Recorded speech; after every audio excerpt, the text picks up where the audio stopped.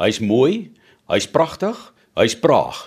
Die politieke, kulturele en ekonomiese sentrum van Sentraal-Europa. Tsjechoslowakye is vandag die Tjeggiese Republiek en Slowakië nadat die land op 1 Januarie 1993 vreedsaam in twee verdeel het. Ek het verwys na Praag, wat die hoofstad en die grootste stad in die Tjeggiese Republiek is. Dis ook die 13de grootste stad in die Europese Unie en die historiese hoofstad van Bohemia. Pragtige besoekplekke met die UNESCO wêrelderfenisgebied wat jy kan gaan besoek, die Praag kasteel, die Charlesbrug, die ou stadsplein, die Praag astronomiese klok en die Joodse kwartiere. Mandie Uys, neem ons daarna toe. Goeiemôre Johan, vandag kuier ons in Praag met 'n grendelstorie of twee. Ek kan my net voorstel hoe dit moet voel om nou, terwyl daar geen toeriste is nie, deur hierdie straatjies te kan dwaal, op hierdie keistene te kan loop en jou te kan verkyk aan die pragtige geboue, of oor die 1300 meter lange Charlesbrug te stap en by elke standbeeld te kan stop, by John of Nepomuk, die versinnebeelding van integriteit en lojaliteit in sy pragtige storie. Cyril en Methodius, wat nie net die evangelie aan die Slawiese volke gebring het nie, maar ook die Cyrilliese alfabet.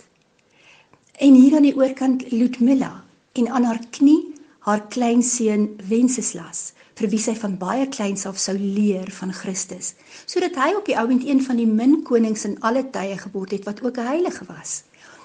En dan stap ons deur die stadspoort, en hier op linkerkant lê Charles IV se universiteit.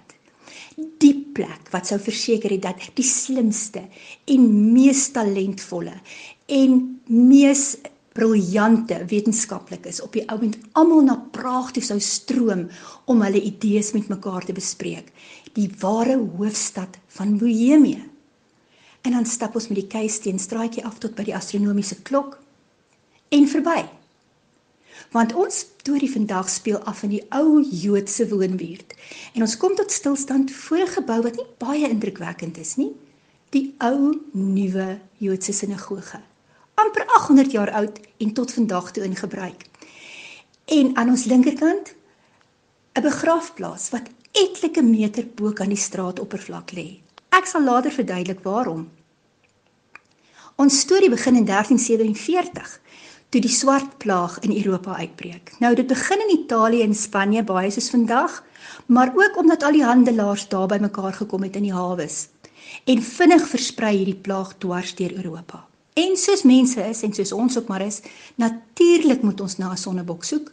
En vinnig was daar 'n priester, Ferdinand Martinez, wat gereken het, hy verstaan presies wat hier besig is om te gebeur. Hierdie was 'n vloek van God.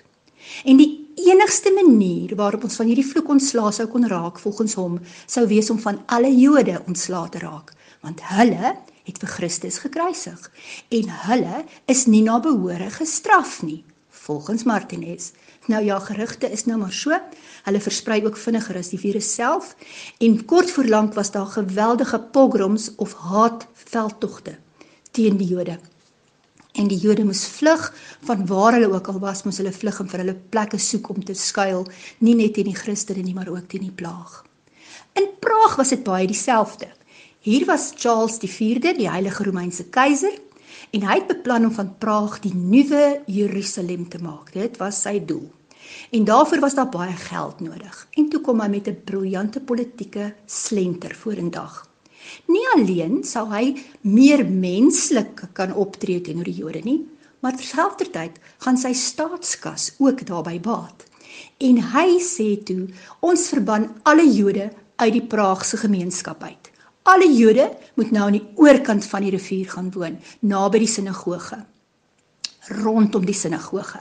Hulle mag nie van daar af beweeg nie, daar is sekere grense wat hulle nie mag oorskry nie, hulle mag nie met gewone mense kommunikeer nie, ons sluit hulle af, hulle moet hulle eie heil uitwerk aan die oorkant van die rivier.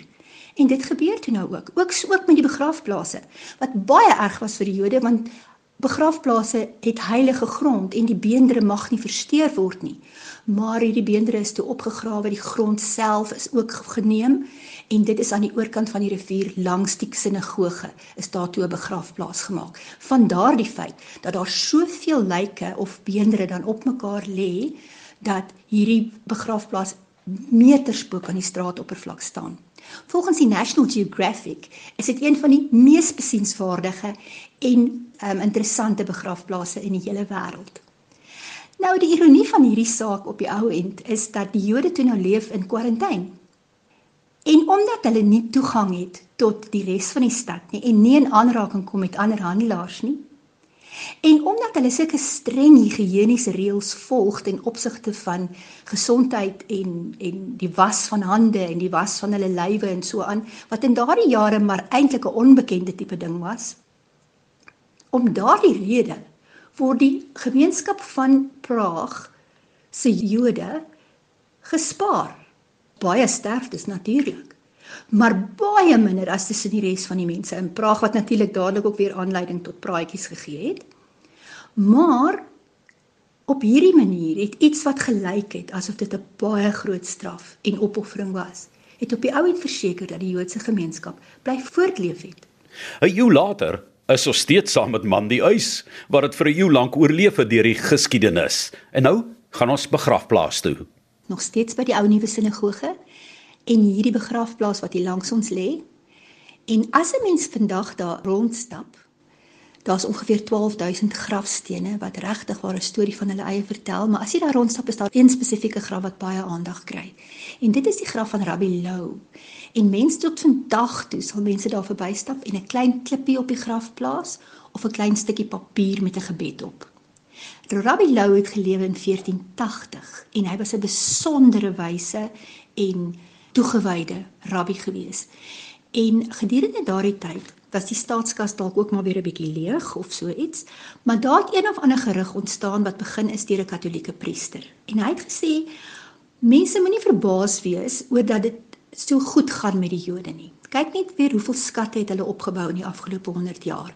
Dit is omdat hulle eintlik die duiwel aan hulle kant het.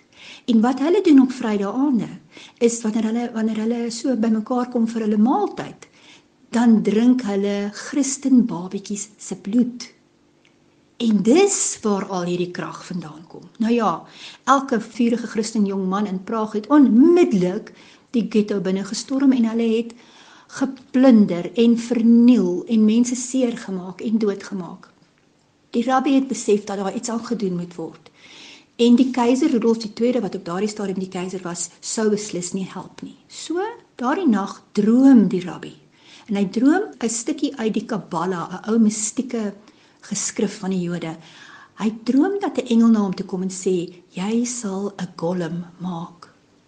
En die volgende dag, toe gaan roep hy 3 van sy vriende en hy sê, ek het hierdie boodskap ontvang. Vanaand gaan ons op die solder, ons gaan haal klei uit die Vletava rivier en ons gaan 'n golem maak, want God is met ons. En daardie nag toe doen hulle dit. Vat die klei uit die rivier uit, maak die vorm van 'n mens, bak dit in 'n oond, die 4 elemente: vuur, lug, water, grond. En daarna sê hulle 'n sekere ritueel en stap om hierdie kleibeeld wat gebak is in die oond. En laastens sit hulle die woord van die Here op 'n shem, op 'n stukkie perkament, sit hulle dit in die golem se mond. En die golem kom tot lewe. En dit word hierdie groot reusagtige mens. Nou nie 'n kleifiguur nie, regtig 'n menslike figuur. Groot reus. Sy naam is Jakob. En net die rabbi kan hierdie golem beheer. So elke Vrydag aand, dan kom Jakob vir sy bevele, dan gee die rabbi vir hom bevele oor watter deel beskerm moet word, hoe dit beskerm moet word, wat gedoen moet word. En so het die Jode toe nou verveilig vir ongeveer 10 jaar, het dit toe nou baie goed gegaan in die ghetto, want die Christen het baie vinnig gehoor dat hulle nie daar moet kom nie. En toe na 10 jaar toe die rabbi een aand vergeet om vir die golem bevele te gee, en die golem het bietjie hand uitgeruk, en die rabbi het besef, is nou tyd, roep hy sy vriende, en hulle gaan weer op daar na die solder toe, en toe het hulle die hele ritueel agterste voor uitgevoer, en die golem het verkrummel tot 'n hoopie klei. Die oorlewering is dat daardie hoopie klei vandag nog daar op die solder lê.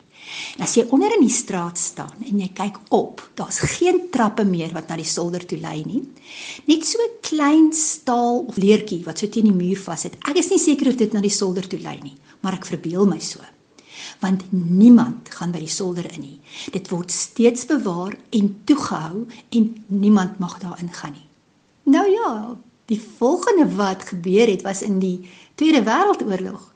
Toe die Nazi's die stad oorgeneem het en 'n beleg gelê het op die stad, het daar 2 Nazi-soldate in die sinagoge ingegaan en hulle wou die sinagoge gaan plunder. Maar die volgende oggend is net hulle verskeurde lyke daar gevind. Niemand weet hoe nie. En die sinagoge is toegesluit en nooit weer oopgesluit voor die einde van die oorlog nie en het sonder enige skade uit die oorlog uitgekom. Dit was Mandie Uys wat ook in Grendeltyd ontneem is om in hierdie tydperk in Europa te gaan reis en met ons virtueel die ervarings van die moontlikheid van so 'n toer deel in Reis sonder grense.